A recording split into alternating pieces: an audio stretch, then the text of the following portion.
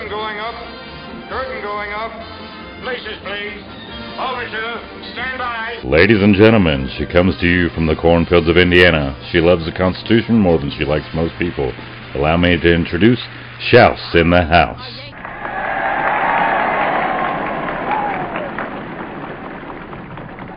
Thank you for coming on with me. I'm super excited that you decided to run, obviously for completely biased reasons, but I wanted to give you the opportunity to first, kind of come out and discuss why you decided to do that. Given the climate, I don't know why anybody would ever run for office anymore, but I want to first talk about you personally. For my audience, this is Joe Kent. He is from Washington. He's a former Green Beret, and he's also a Gold Star husband. So he knows what personal sacrifice is, and he knows what it means to serve this country. So talk to me a little bit about your career in the military and your life before this decision that you made, if you don't care to do that for a little bit, Joe. Yeah, absolutely. So from out here in the Pacific Northwest, I was born in a little small logging town called Sweet Home, Oregon. I was actually born in a cabin when my parents were putting themselves through school and working for the Forest Service. So after that, we moved up to Portland, Oregon, where I kind of spent the rest of my youth getting outside as much as I could. I was heavily involved in Boy Scouts. That was a big influence in my life. But, as far back as I can remember, I wanted to serve the nation as a soldier. So reading U.S. history, I was deeply inspired by everybody who came before us and was willing to go forward and sacrifice for the freedoms we had back here. So when I turned 18, I enlisted in the Army as an infantryman and went to Ranger Regiment right away, went to 2nd Ranger Battalion up in Fort Lewis, Washington. Shortly thereafter, went to Special Forces selection and worked my way through the Q course and became a Green Beret. As I was doing so, September 11th, 9/11 happened. So I kind of found myself exactly where I wanted to be when we were brutally attacked. I found myself, in the special operations community, ready to go forward and fight. And I actually got the chance to go do that, which was the honor of my lifetime. So spent about 20 years doing continuous deployments overseas. In between one of those deployments, I'd gone to a selection process for another special operations unit that combines special operators and intelligence professionals to do a pretty unique mission for the country. And that's actually where I met my wife, Shannon. So she had gotten picked up as well. She had cut her teeth as a Navy Arabic linguist, serving with Navy SEALs and with other special operations units. And so she got selected to go work at this place that we had both gotten picked up for. And we met in training. We had briefly met once before in 2007 in Baghdad. But that was a 10-minute conversation we had. I actually attended a brief that Shannon was giving on the location of some bad guys we were going after. But we were kind of reunited there in that training course, and we fell in love pretty much right away. Dated for about a year, got married, and started our family right after. So that's kind of a magical story. Yeah, it really was. So we met briefly, and she definitely got my attention. She was beautiful and intelligent and, speaking fluent Arabic. And 2007, there was definitely some women in combat. There wasn't a ton. But seeing, Shannon was out there providing in-depth, accurate intelligence to strike forces, to special operators that were going out, I was really impressed and kicked myself for years after for not getting her email address or phone number or whatever. But then ran back into her a couple years later. That's what I was going to say. How serendipitous is that you were really attracted to her and then eventually you ended up crossing paths again? That's kind of cool. Yeah, it's a global war on terror kind of love story. Like the target meeting, it's super kind of funny. And then we end up in this selection process together for another special operations unit. So it's just the culture that we are deeply involved in. It sounds weird from the outside, but that was kind of our life. You don't get a lot of time to date and have normal relationships. So, right. It just sort of happened with our chosen professions. So talk to me a little bit about politics in general and how you feel about that. You've served in the military. You've served in a war that we didn't belong in. So right. My question to you is, what do you enjoy, or what do you appreciate about how our political system works, and what do you hope to see change? Like, what do you want to see less of or more of? Oh man, well, so I don't appreciate very much about our political system. The roots and the foundation that we need to fight for are what I appreciate and cherish. So I cherish our democracy. I cherish the concept of one person, one vote, that we all get to pick who leads us. I mean, that's at the core of everything that I'm doing, everything that I fought for, and I think a whole generation of Americans, multiple generations of Americans, feel that way. Right. Aside from that, I pretty much hate everything about politics and don't really even view myself as a politician. I think what's happened with our career politicians is that they've become very disconnected from the working men and women of this country. There's a certain set of incentives in the Beltway of Washington to serve special interest groups, and then the establishment, regardless of what's supposed to be their political ideology, they end up having more in common with each other, fellow politicos, than they do the people they're elected to represent. So this has created a rigged system across the spectrum. So endless wars is something I can talk about forever because I lived it for 20 years, and about how we were sold a narrative about how we had to go out and fight in these places, and that turned out to not be true, but we couldn't extract ourselves from it because, again, these career politicians have too much ego and hubris to say that they were wrong. Well, they also have too much money. I mean, let's be honest, big wars, big money. So precisely. So I think we just need more people across the board that have some life experience. You know, I mean, I can speak about veterans and all that getting involved, and I want more veterans involved, but I don't think it necessarily has to be veterans. Like, normal people that care about their community getting involved in politics, because it was supposed to be a system for all of us, but it's really become a system for the elite. It's almost become its own monarchy. I think that it's really easy when you have your home in one part, so in Washington, and then you have your home in your actual state.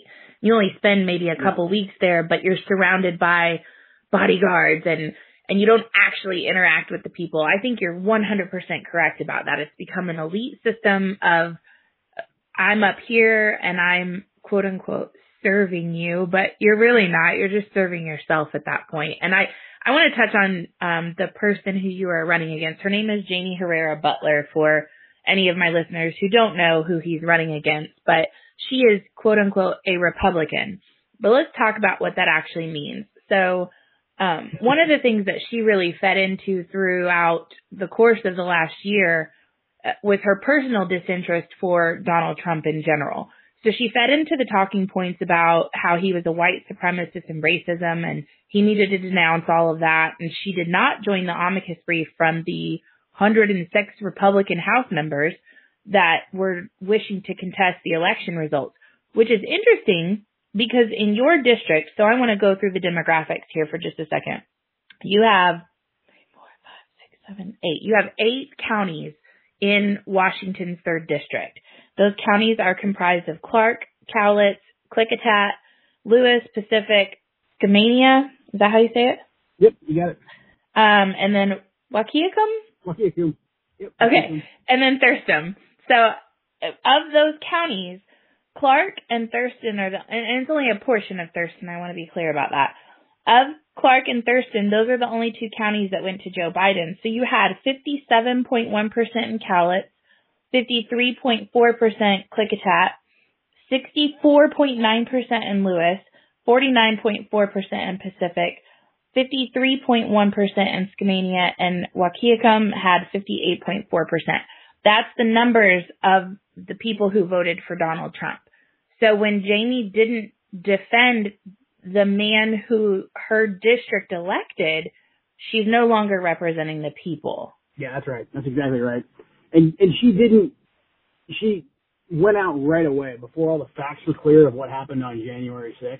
Mm-hmm. I mean, there was a lot of work that needed to be done at looking at the timeline and not just reacting emotionally to it. But she was out there right away saying that Trump had egged on the insurrection and all that. And then now that we've gone through the timeline and people have had a chance to review more media footage and all that, it's turned out that that's just patently false. It didn't hold up when it was put to the scrutiny of a trial. But then she doubled down on it like career politicians do, because they get stuck in their own narratives. And she volunteered to be the Democrats' star witness during the impeachment trial. It didn't go very far because she was volunteering up like second or third hand information about a conversation she claimed to overhear between Speaker McCarthy and the president. But right. She had to keep doubling and tripling down on it. And then her the way that she's spoken about this to the people of the district, who legitimately asked her, "Hey, why did you do that?"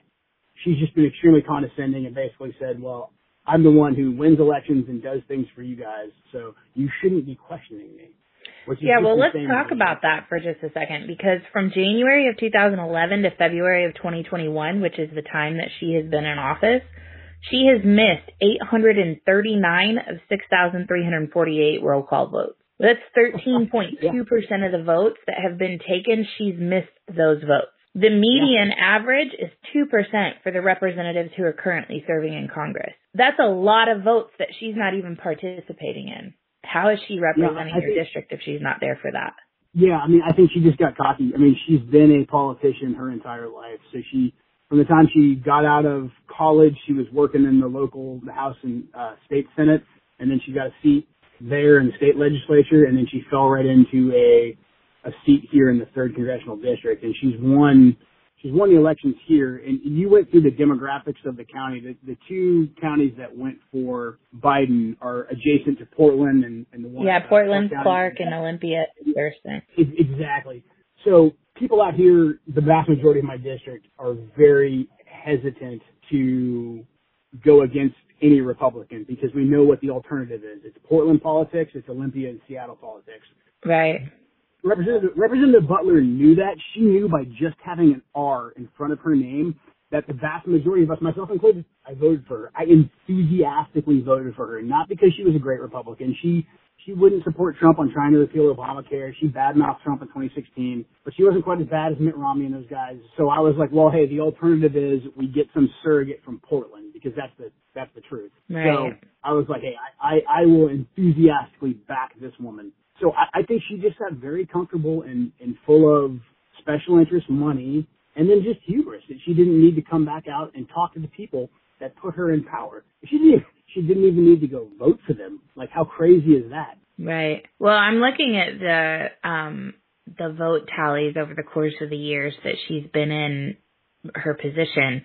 And when she won her original election in 2010, she barely skated by. I think she only won by 6 points. But then from every election from that point moving forward, she's had very wide margins of winning. And what's interesting is she holds a lot of cash over after her election. So in this particular election, as of December 31st, she still had $75,000 of cash on hand from her $4 million that she spent in her election. $4.6 million is how much she spent. So, with that being said, that leads me into my next question for you.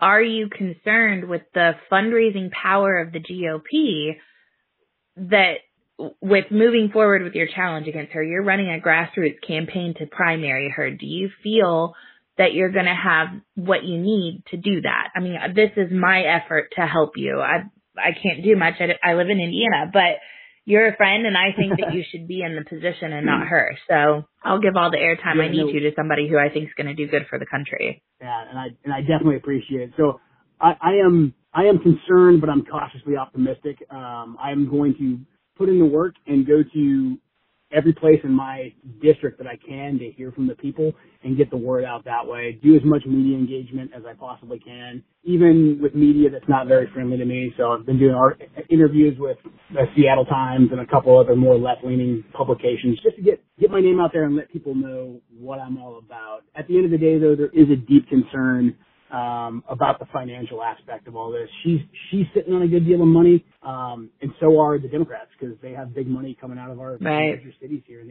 they would love to take the third. The third is the only Republican district that touches the Pacific Ocean on the continental United States. So if you don't count Alaska, we're the only red district. So we are critical terrain right now for the Democrats, and we're sandwiched between activist liberal cities. So They want us bad. The establishment feels very secure because they know, and rightfully so, people will say to themselves, oh man, if I support a grassroots guy who I may really like, am I just throwing my vote away and we're going to lose at least a Republican who most of the time is like okay-ish.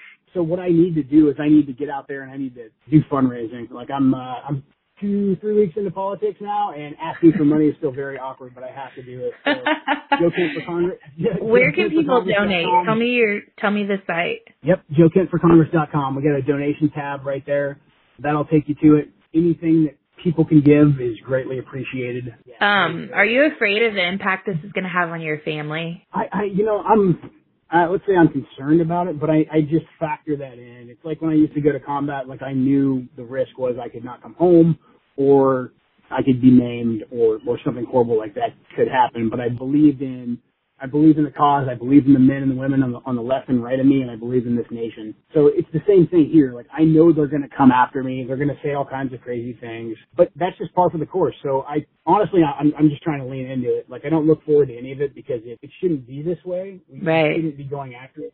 We shouldn't be going after each other in the way that we are. The left is absolutely brutal and relentless, and this isn't politics of, when we were growing up or of, back in the days when Republicans and Democrats sat down and shook hands and were friends but disagreed on some nuances of policy. This is a fight for our culture. This is a fight for a way of life.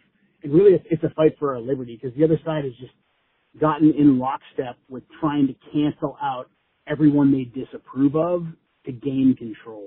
So that's the fight that we're in. So I'm concerned about my family always, like any parent is. However, I'm more concerned with what happens if I do nothing and if what our generation and our movement, if we do nothing, I'm not going to be able to look my kids in the eye in 20 years and say, well, I saw the bad stuff that was going on, but I kind of had some other stuff going. I had a good job. And we had a nice house, and I didn't want to screw up all that. I just can't do it, So I want to go forward. And I want to fight the hard fight.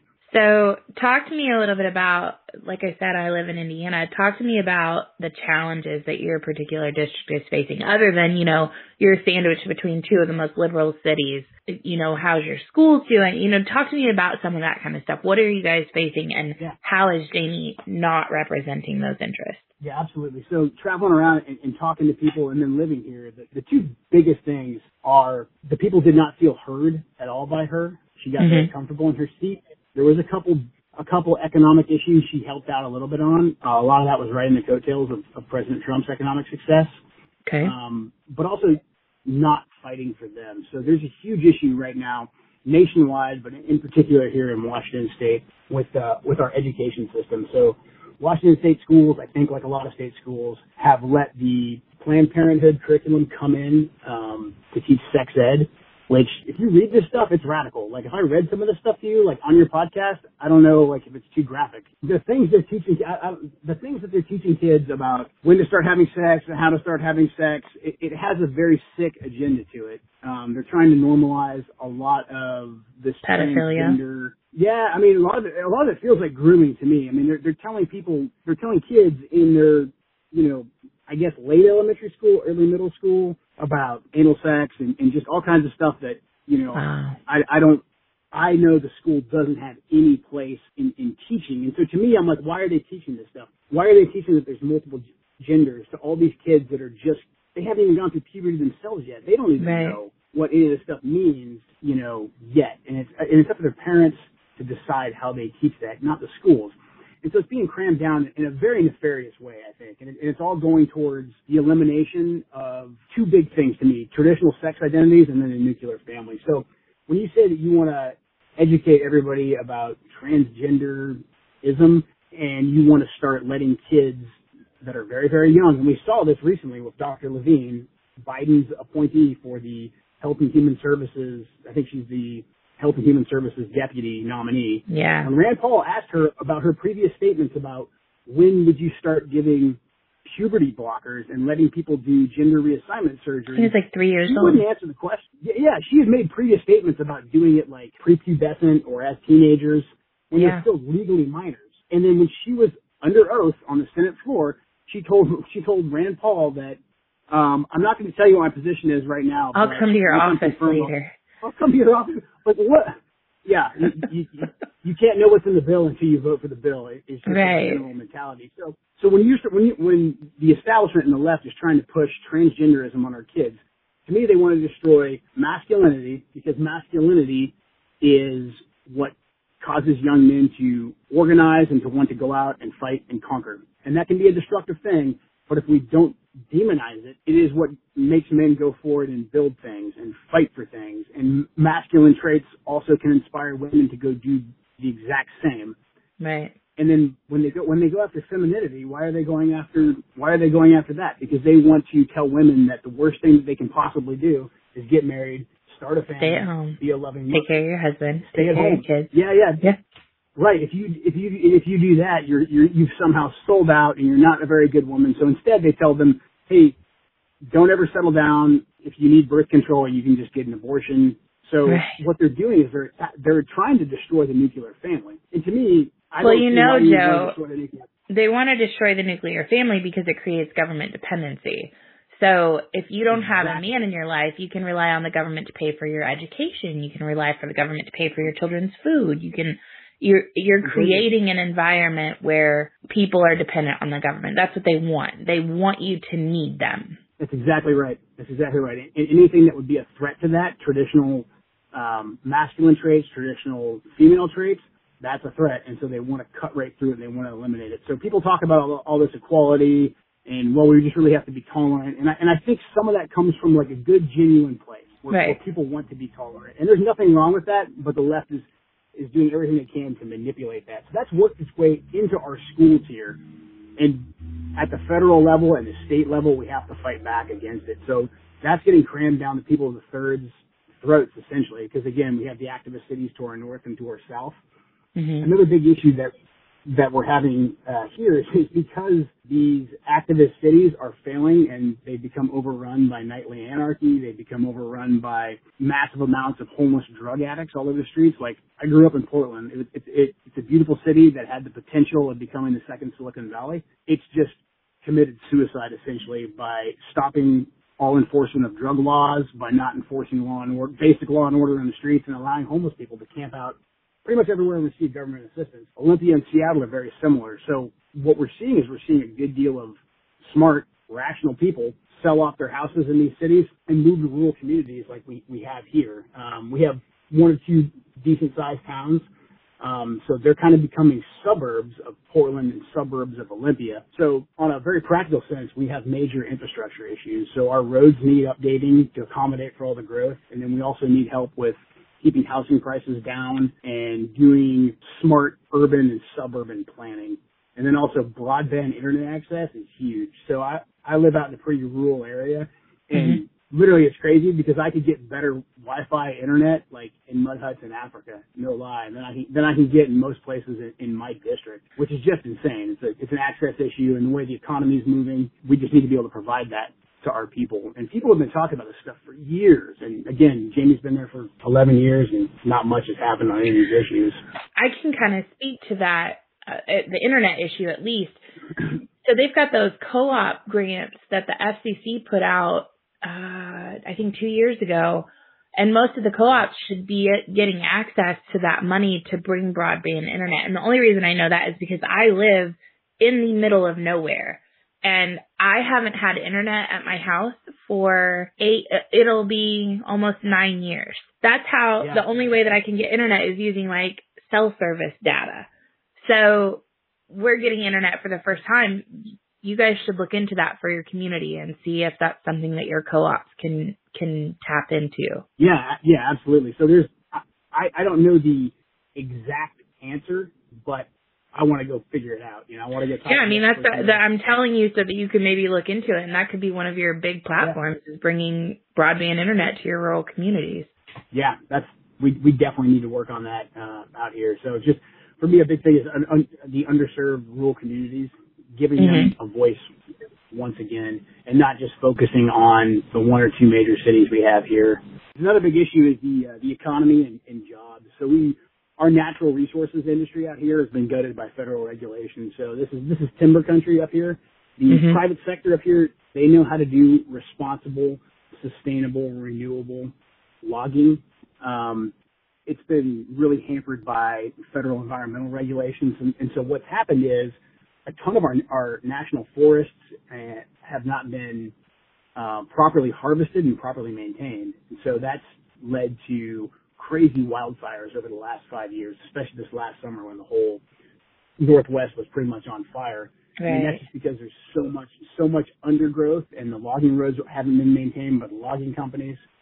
And that's just due to government intervention. So not only did it kill off the economy, it created a man-made disaster, essentially, of natural fire, or unnatural fires up here in the Northwest. So I want to get the government out of people's lives so that we can use the resources that we have at hand to bring jobs back home. People who know how to do it smart. They're not going to go out and clear cut their own forests.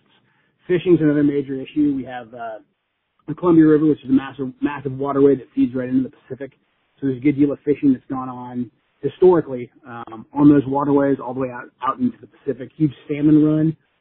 A big local issue that's become a foreign policy issue we have is the Chinese fleet fishing that goes on off the Pacific coast. So the Chinese will loiter in U.S. waters and abide by none of the rules that we apply to American companies, and they will just hoover up as much sea life as they possibly can, and then they'll go make money off it, feed their own people, and sell it on their own markets, whereas the fishing industry, just like the timber industry, is heavily regulated by excessive government overreach.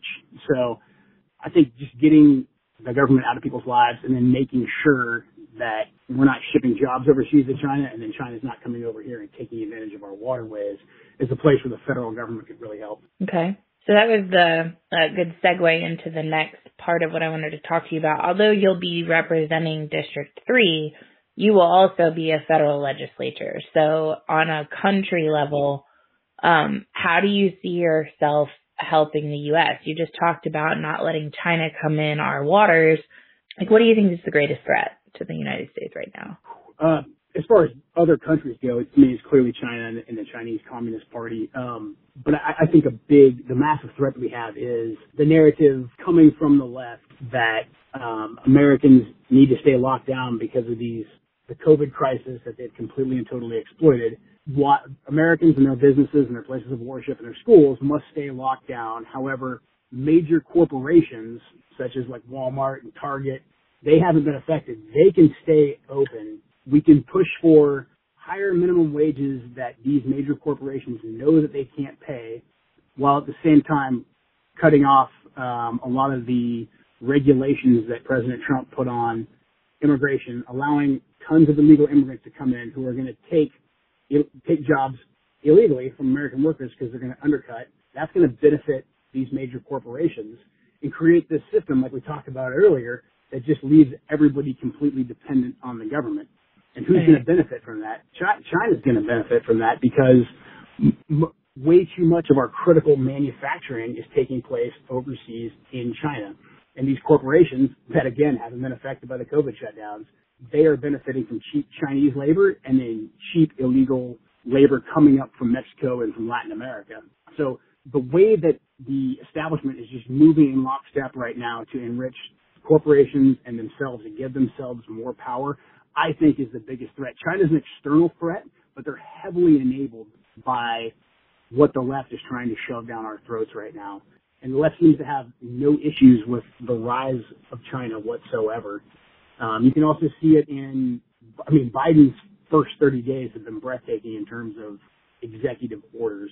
So it's so funny that you say that. I'm working on an episode right now, but he's writing executive orders so fast that I can't keep up with the research I need to actually record the episode. It's impossible. Like you would need a whole team of researchers, and I still haven't found a news outlet that's been able to cover all of them completely, just because they're moving so fast. And he's moving fast via executive order, going against some of the same people who claim they voted for him, like the labor unions.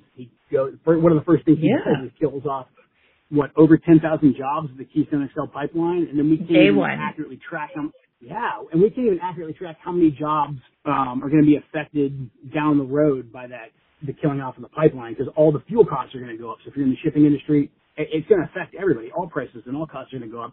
That affects. Well, I mean, you can see that already. You can see. Yeah.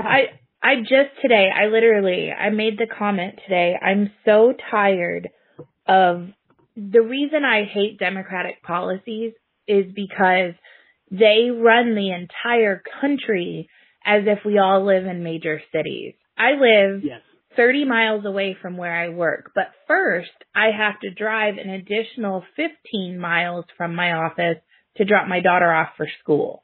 So that's a 45-mile one-way commute. And then I go take my son to daycare, and then I go to my office and I work, and then I go pick my daughter up, take her to gymnastics, go pick my son up from daycare. You know, so like there's a lot of driving involved on a daily basis in a mom's life.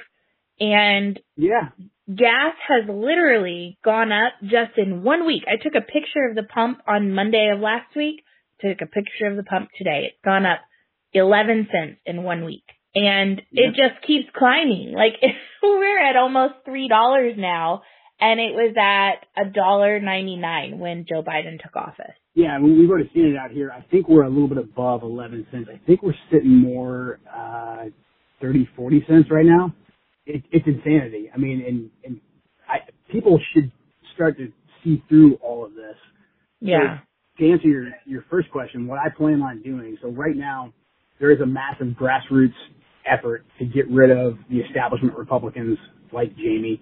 That starts at the local level with people like us standing up. And if you know anybody in Indiana, I need somebody to run against Todd Young because he's absolutely pathetic. Just FYI. See, that's great. I don't know offhand, but I bet there is someone. So I jetted down to CPAC in Orlando late on Friday night. Got back yesterday, but the 24 hours that I was there on the ground, just feeling the energy and seeing all of the different congressional challenges that are coming up and going after the Republicans in name only and going after the establishment, it was a breath of fresh air. So we're organizing at the local level. We're going to take over the GOP and the Republican establishment, the populists, the nationalists, the America First and Trump agenda. We're taking over. We're the new future. I think we're going to win. We're going to win big in 2020 and hopefully take back the House and the Senate. And from there, we can start the real work because we can push back on all the things that Biden wants to get done. We can't take away his power to do executive orders, of course, but we can ensure that we're passing responsible budgets that enable the American people to keep more of their money and to create more jobs. I think a big thing from the federal perspective right now is the Congress has to stop funding these COVID lockdowns. If governors feel so strongly that their states need to be locked down, then they need to pay the bill. Yep. I mean, right now, that $1.9 trillion COVID relief package, only 9% of that actually went to providing money to individual Americans and small businesses. The rest of it was all just pork. And everyone just accepts that. So I don't see why there wasn't more legislators standing on their desks in the floor of the Senate and Congress saying, I'm not signing this, you're not getting the money. I mean, we know that the Democrats held that hostage during the 2020 election season because they didn't want to make Trump look good. Right. Then they were too busy for the first month with this sham impeachment. They could have signed it under President Trump to provide people with some COVID relief. But Joe, they didn't. It could have been a 2-page bill. Give everyone $2,000. Yeah. Here's the bill. That's it. That's how exactly. you get done. Yeah. And it should have been, hey, and the way that bill should have been written is everyone gets the $2,000, and then the governors, if they want one more penny from the comes out of the state budget. Comes out of the state budget, and you have to have your economy open. We're very fortunate in Indiana. We've been open. My daughter has been in in-person school since August. We've been open at 100%. That's when everything opened wide. On Independence Day, actually, is when Governor Holcomb was like, you know what, we're just going to go ahead and do 100%. We still have a mask mandate in place, but I don't wear one. If it's not written in the Constitution or in the state legislation, I'm done. I'm not following any of your rules anymore. Yeah, amen. I mean, good on your governors. So out here on the West Coast, the West Coast governors, they're in a competition to out-stupid themselves, usually led by Newsom. Newsom will do some crazy stuff, we have to lock back down, and then you'll see our guy Jay Inslee in Washington, and then Kate Brown in Oregon. They'll be like, well, the science says we have to lock that down. So we've been in this never-ending cycle of doing everything that we can to kill off small businesses, in particular restaurants and bars. And the Pacific Northwest is microbrew beer and wine and coffee country. Yeah. So there's a huge industry out here that has just absolutely been cut off at the knees. And right before COVID hit, the economy was booming. Like there was help wanted signs up everywhere. Bars, restaurants, coffee houses, slammed every night. The economy was killing it. And then, these small business owners did what good small business owners do. They were growing. They were expanding. And then this has just come on. It came on so fast, and everybody acted in good faith initially when we had no information. But, we're coming up on a year now of being told that we can't have small businesses. We can't have kids in school. They just started sending kids back to school on like a every other day type of cycle earlier this month. So at the 11-month mark, they're letting kids go back to school. There's still supposed to be restrictions on churches, which to me is just absolutely insane that in the U.S. we would have restrictions on places of worship. But here we are. So, again, these activist governors, they've had entirely too much power. And the thing is, they got a taste for it. At first it was just all about, I think, sticking it to Trump. But now Trump's gone, and they're continuing lockdown. So that should just show everybody, when you give government power, they don't give it back. I think we go back to the money. It has to do with the money. They know if they keep their states locked down, they can say, oh, this has just hurt us so bad. I need federal dollars to put in our coffers. And exactly. I think I honestly believe that that's the motivation behind it at this point. Certainly in your states like California, New York, Washington, I think that they're very fiscally irresponsible, and they need the federal government to bail them out of those situations. And then you have within those states people like the Nancy Pelosi's, the Governor Cuomo, Whitmer. You have the people who have locked their stuff down. They've got that pull, so they get whatever they want. In California, you have a recall effort for Newsom right now. He's the nephew of the Speaker of the House, and I feel like there's a conflict of interest there. It feels so incestuous. It's just, yeah. It's an American monarchy that our founders fought against and that we were never supposed to have. But these career politicians have created, a uniparty of people that just feel like they're entitled to lead us. And like you said, because of the money, they're unable to do it because elections, unfortunately, have a lot to do with money. But I think a lot of people are starting to wake up to that and see that. I think 2020 was a big wake-up call between COVID and then all the improprieties surrounding the election and then the media getting in lockstep to silence voices. So I feel like there's a groundswell of change that's coming. So if you win, is one of your priorities, because you keep talking about career politicians, is one of your priorities to enact or help pass legislation for term limits to where you can only serve for a certain period of time in Congress? Absolutely. Yeah. I think the 8-year cap that we put on the president is pretty fair. 8 years is probably arguably too long. But I think if we just made it uniform, that if you're going into federal office, like 8 years can just be the cap. If somebody can give me a better reason for 6, like I'm down with 6 too, that makes sense. But yeah, we have to put an end to these career politicians. At some point, you have to return to the real world. You have to go back to your communities, and you have to know going into becoming an elected official that you and your family are going to have to go back to your community. And so you have to look at every choice that you make through that lens, not am I going to be able to get enough money to stay here in the Beltway. You have to think, hey, if I vote on this bill, if I just go along with this, or if I prioritize fundraising for my party ahead of bringing jobs back to my district or hearing from the people in my district, am I going to be able to move back there in 5 or 6 years and look at my neighbors in the eye and have to send my kids to school with their kids? I think that's a massive motivation for people to do the right thing. Am I going to be able to get a job? Yeah. Is anybody going to say, exactly. You know what I mean? Like, am I going to be able to pay my bills? Because I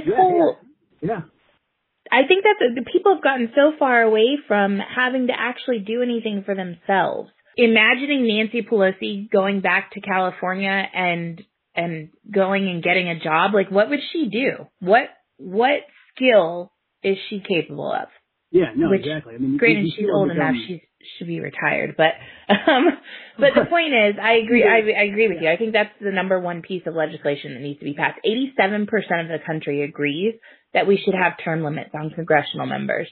87% of the country. I'm sure it's higher than that. If 87% of the country believes it, then 87% of Congress should be voting for it. Like that's simple math. So it should have already been passed. But for some reason, but for some reason they won't. I mean, it's very I don't know, ironic, I guess, that the legislative branch, they won't pass legislation limiting their own term limits, but they'll enforce the president's. That's a big deal, which I agree, it is a big deal. But it's just kind of funny. It's like these guys who make our laws, they never make a law that really affects them. Well, I will say, Trey Hollingsworth, who is he's from Indiana's District 9, he has introduced legislation, and he ran on a platform that he would not run for more than 4 terms. Good. He has introduced legislation in every single session for term limits in Congress, and they won't bring the bill up for a vote. See, that's just crazy to me. So what I would like to do is go support that, and then we just start taking names of like, hey, who won't put their name on this? Yeah, and put it out. There's social media. Yeah, there's social media nowadays. We could, in quick order, we could easily call out our colleagues and just say, hey, I'm posting my position on this bill on record. Will you? Yeah. And I think that would just be a great way to start really peeling back the facade for the American people. Because most people don't follow politics every day like we do. They're busy. They got lives going on. I understand that. But if it was coming up on social media consistently, where there was a handful of grassroots, non-career politicians, hopefully from both parties, that were, really beating on the establishment's door and saying, hey, why haven't you guys voted on term limits yet? Having that awkward conversation on camera, I think it'd be great. Yeah, no, I think that you could even get the AOCs and the far left and then the populist Republicans. I think you could get coalition efforts on that to get after that middle ground career uniparty politicians. I think you could really make some moves with that. I think so. Yeah. I think there's a lot of places that we could agree with the populist left. Yeah. I think there's a groundswell on the left as well. It's sick of their establishment. The left is just really, really good at getting in lockstep and silencing those voices. I mean, we all saw the trajectory of Bernie Sanders and what he's become, what his movement's become. Right. I think on the right we're a little bit more independent minded, so we don't go along with the status quo quite as much as we don't follow the rules like we're supposed to. No. I mean, a lot of times that's to our own detriment, right? Like, as we have vicious knife fights internally. Like, there's the Never Trump movement. Was there a Never Obama movement from the Democrats? Right. No, they don't. No. They don't play that crap. So I think a cognitive degenerate to office solely to own Trump. It was a concerted effort to own one man, and they knew it. Nobody wanted to actually support Joe Biden. They just didn't want Donald Trump in office anymore. Yeah, and they ran right over some of their more viable candidates too to do it, which is crazy because I guess Joe Biden they love that monarchy-like system where it's like, well, Joe's our guy. I mean, we got enough dirt on him because he's been nothing but a bought and paid for by lobbyists in foreign countries for years now. So he'll have to do what we say. So everybody has to sit down. He'll be our guy. Like, it's crazy to see what our country's become. So let's talk a little bit about like big issues. So immigration, you've touched on this a little bit. Talk to me about what you would like to see happen and how you see that being tackled, because in my personal opinion, I think that's probably the biggest issue apart from government overreach that's facing our country right now. Yeah. I mean, I think immigration is one of these huge issues, like you said, probably one of the more important issues that we're facing right now. And that's because essentially if you don't have borders, you don't have to be able to enforce the laws that are on the books as far as immigration goes. And we have to strictly build a physical barrier on our southern border that will at least, stem the flow of illegal immigrants that are coming into this country. So you do think the wall should be finished? You don't think that they should stop that project? No, not at all. We need the wall to be complete and then. But Joe, walls aren't effective. Didn't you know that? Yeah, I know. It's funny how the support for the wall goes with the with the left. I mean, Joe Biden has supported the wall when he was in the Senate before Trump made it a partisan issue. So Joe Biden really supports walls. If you go to Washington, D.C. right now, there's a lot of walls. It ties right into what we were talking about before. Why is the left so supportive of illegal immigration? Well, because they want the big companies to be able to benefit from cheap foreign labor. They also want to be able to naturalize a lot of these people and have them owe their citizenship to the Democrat Party so that they can just buy off their loyalty. But all that does is hurts your hardworking men and women who came to this country legally or were born here. So right. The Democrats also support the high minimum wage that we talked about that these big companies can't just pay. Well, the big companies will continue to give large amounts of money to Democrat PACs saying they support these massive wage hikes, knowing full well they're not going to pay them. They're just going to hire a bunch of illegals, and they're going to ship all their critical manufacturing overseas where slave labor can do it. So strict border control that prevents the narcotic smuggling, the human trafficking, the cartels from coming across the border. But then we also have to be zero tolerance on hiring of illegal immigrants. We just can't have that. And I think we also need to go after the sanctuary cities.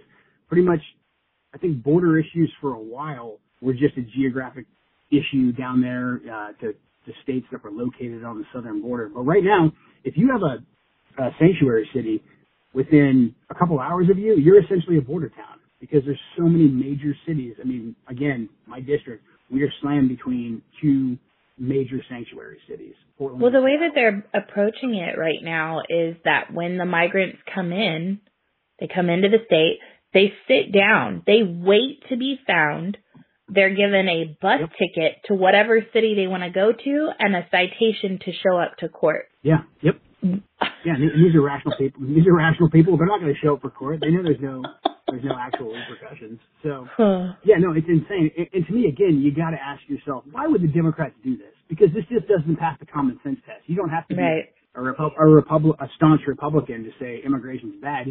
Why would they let all these different immigrants come into the country? Well, the narrative from the far left is that, hey, we need massive government spending programs to take care of people who can't get jobs. Well, and we also need a high minimum wage, and we desperately need to ship manufacturing overseas to China because then the American people will have more access to cheap goods. And that's good for the economy. And for a while, they got Republicans to agree with that. Your more traditional free market Republicans to agree with that as well. So again, the establishment worried more about their big donors, and they let this massive issue fester. That combined with the massive narcotics issue that we have here coming up from the southern border, we now have a national security issue with the way these cartels, these gangs, MS-13, have been able to reach right into the heart of the country and export as much drugs, violence, and terror as possible. You know, all done while we're hurting the U.S. economy and the ability for hardworking men and women right here to get jobs. It's absolutely insane to me, and I just think we need to start calling that out more, because the Democrats will just say, we're a country of immigrants, we have to let people in here. No one's saying we're not going to let immigrants in. We're just saying that we have to have hard and fast laws. So something else the Democrats have done, they did it under Obama with the DACA program, the delayed action for childhood arrivals. I think I got that right. Bringing kids into the country basically gave you a free ticket into America. So we created an economy in which there was a supply for children. Right. And so a demand for children, excuse me. And then the cartels created the supply. And so they would give coyotes and they would give these massive caravans children. So there's a huge issue down there with orphanages being gone through and children being used to get people across the border. So what a lot of people don't understand about the border situation, they're talking about all these kids in cages and things like that, and why don't you reunite them with their families? Well, what people don't understand is that most of those children's families who have not yet been reunited came from coyotes that kidnapped those kids down. There are trafficking situations. It's not a matter of, I came across with my own family and you won't let me be with them. The same thing happens here in the United States. If you get arrested with your kids in the car, your kids go to social services. It's the same concept. And then once you've figured out your legal situation, you're reunited with your children. It's the same thing here. Yeah. These kids that are still being locked in cages, those kids are victims of child trafficking. Yeah. I mean, it's absolutely horrible. And the thing is, public policy is tough. And so we have to look at the fact that we created this economy for children, and we have to cut it off. And I know that there's some people that be deeply affected by the DACA issue, but we have to come up with a smart way to just cut that program off so that you can't just grab a child in Mexico or South America and that somehow becomes your ticket to the United States. Right. We just have to 100% close that loophole. The problem with the DACA negotiations is the Democrats keep moving the goalpost. They had DACA and then they had DAPA about the parents, of the children that came in. So then your child becomes nothing but another way for you to get more people into the country. So I really think that we have to come up with a really smart way to just cut those programs off and then to really go after employers here in the States that are hiring illegal immigrants and that are allowing people to overstay their visas. There's a lot of laws on the books that would help us enforce those programs, but immigration, I think, is a critical national security and then a critical economic issue. I agree. Let's talk gun control. Obviously, you served in the military, you've handled weapons. Do you think that I should be able to have the same weapons that you used when you were in the military? Let's say, do you think I have the right to have an AR-15? Yeah, absolutely. So, the Second Amendment is pretty clear. We have no business going in depriving Americans of their rights given by God. And the right to bear arms and to defend yourself and defend your family is key to our society. And also, this is controversial, but the right to keep and bear arms also keeps the government in check. I hope we never ever have to use that, but we need the government to have a healthy fear of its citizenry. There's absolutely nothing wrong with that, and it keeps the government honest. So I am against any new gun legislation. I am for constitutional carry, whereas if you are an American and you don't have a criminal record, you're not a felon, you can carry a gun in all 50 states because you're an American and we have a Second Amendment. So right. The Second Amendment, to me, we have to hold and draw a strong line on. We cannot allow gun owners to become criminals. The legislation that Biden's proposing right now is starting to work its way through the House. HR 127. 127. Okay, yeah, exactly. If you go through that, the way. Oh, I have. I actually just did an episode with Phoenix Ammunition on that. Oh, okay. So yeah, you're probably well read on the details of it, but that's scary stuff. And then so are the red flag laws, and this again, for far too long we've had establishment Republicans that they have their NRA, lifetime membership, and they say that I'm an avid duck hunter or whatever garbage, right. And then they go and they pass gun legislation because the Democrats will shame them and say, oh my God, you want kids to get gunned down in schools. Yeah. Get gunned down in our schools, and you don't care about the children, or some other tired talking point like that. That makes no sense. But they didn't have the spine to stand up for it. Right. And so we found ourselves in this place where our Second Amendment is being targeted by these people. And again, we have to elect people that we know are going to stand firm and just say, no more laws, and you're not going to criminalize our Second Amendment. Let's talk about big tech censorship. What do you think the solution is? So we have to do the Section 230 reform. The way that big tech has become ubiquitous in everyone's lives has made these private companies. It's taken them away from being solely a private enterprise because you can't exist in our society anymore without access to these platforms. So it's a free speech issue in many regards, just like you can say anything in public that doesn't cross into incendiary speech or slander and that type of stuff. You can say whatever you want in public. That's guaranteed by the First Amendment.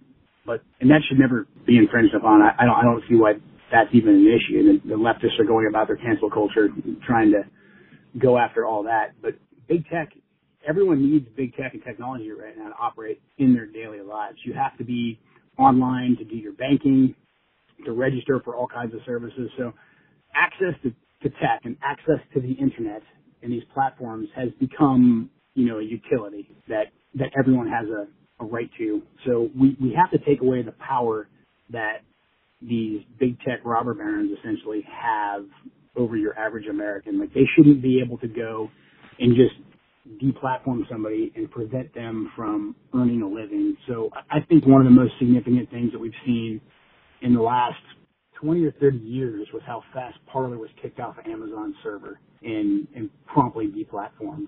It's just insane that you can take away a company's ability to earn a living with essentially the click of a key because the host of that that domain disagree with your political views. Because, I mean, what's next? I mean, if the bank or the hospital doesn't like your political views, they're in theory private entities too. Why couldn't they just say, well, I'm sorry, your kids don't have health insurance anymore.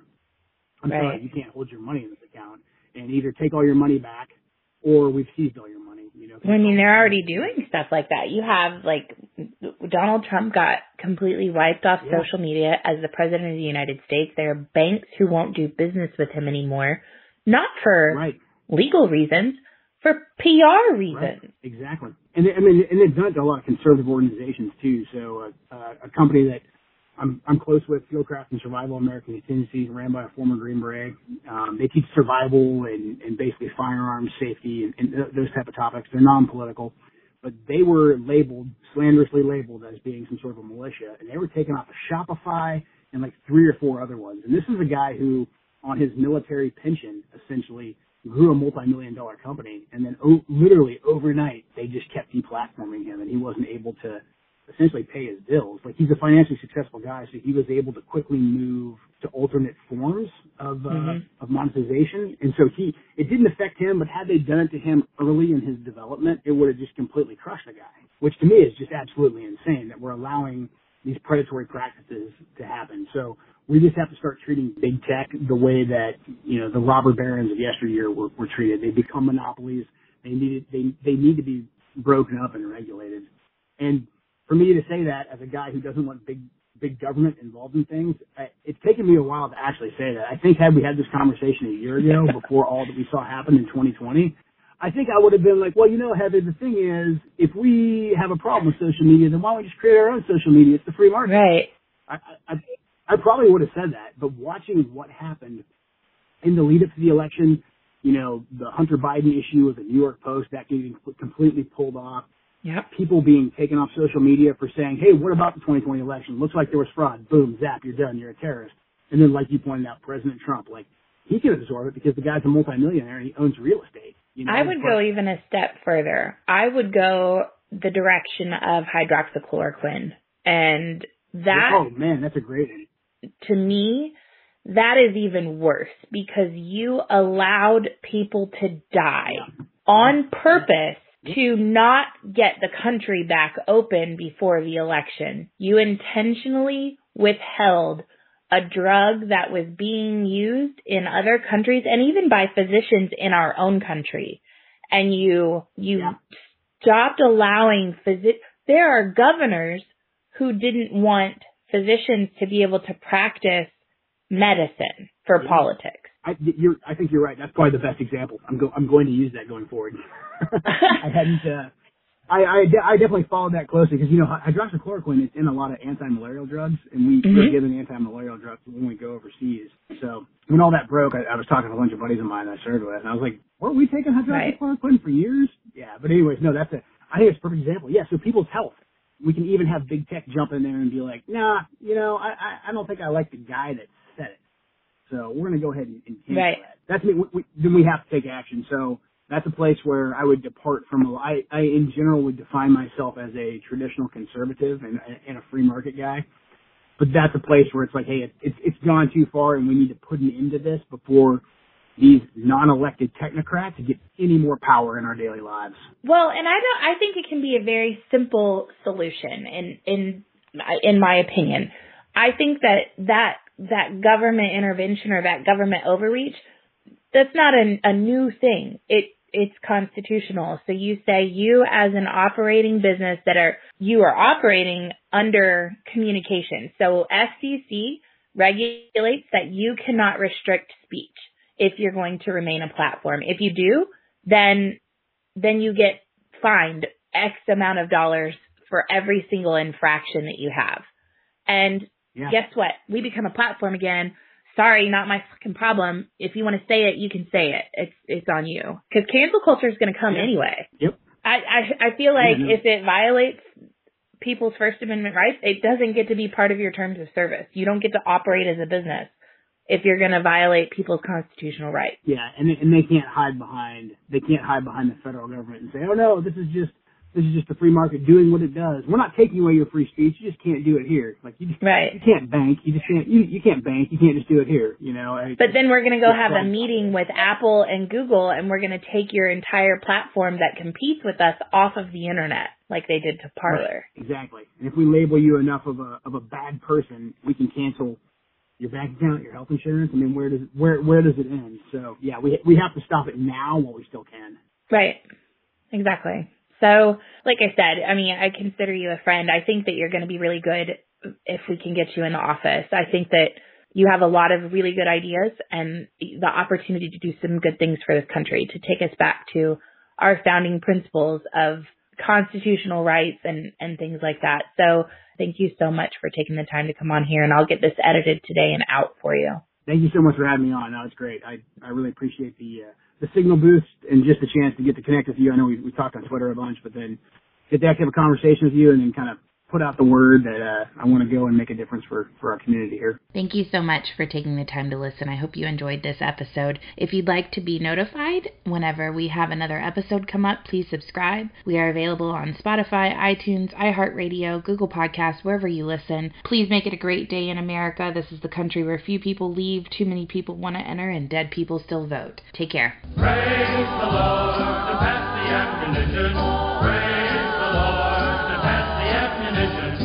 Praise the Lord to pass the ammunition, and we'll all stay free.